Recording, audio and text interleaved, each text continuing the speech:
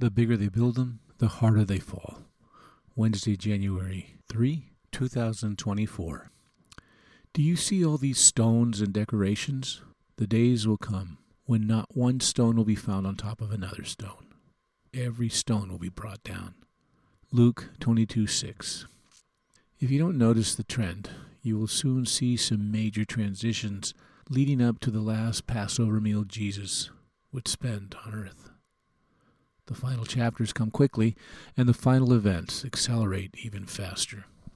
Most of the events beginning at the end of chapter 19 flow through the final chapters, leading up to the end of chapter 24. Jesus is still able to preach on the temple grounds without interference, mainly because the religious powers still feared the people. Luke 20:19 and Luke 22:2. Jesus was simply sharing his messages of hope and inviting people to enter into the kingdom of God. But in this specific moment in time, Jesus must have decided to poke the bear. He made mention of the majestic stones and impressive gifts used to beautify this amazing edifice. The people were indeed impressed, but this was not the reason Jesus used to draw their attention to the beautiful, sun-drenched temple. He made a throwaway statement loud enough for some people to pick up on this comment. Not one stone will be left on top of another, he said. And then he left it at that. As you can imagine, curiosity, if nothing else, piqued their interest. His response was somewhat cryptic, since their question had to do with the temple.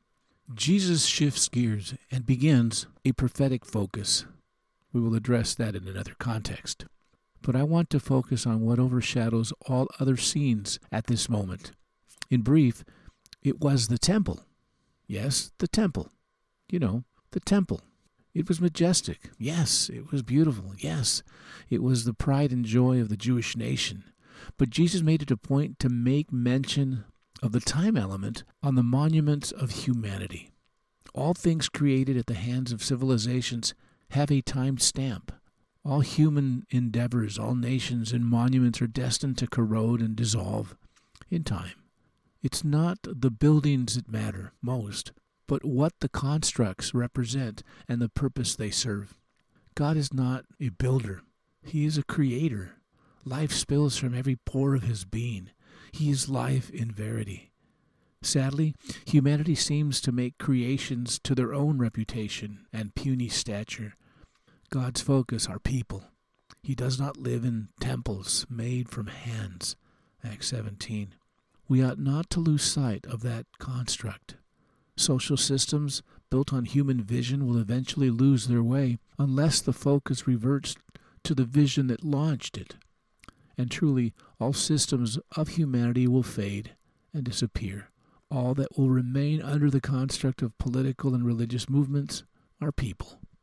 The time will come, and I sense it may be sooner than later, that the buildings we hold to be so critical to those who occupy them will soon realize that the soul of the kingdom of God are people, loving people, people in groups that foment spiritual growth and fellowship.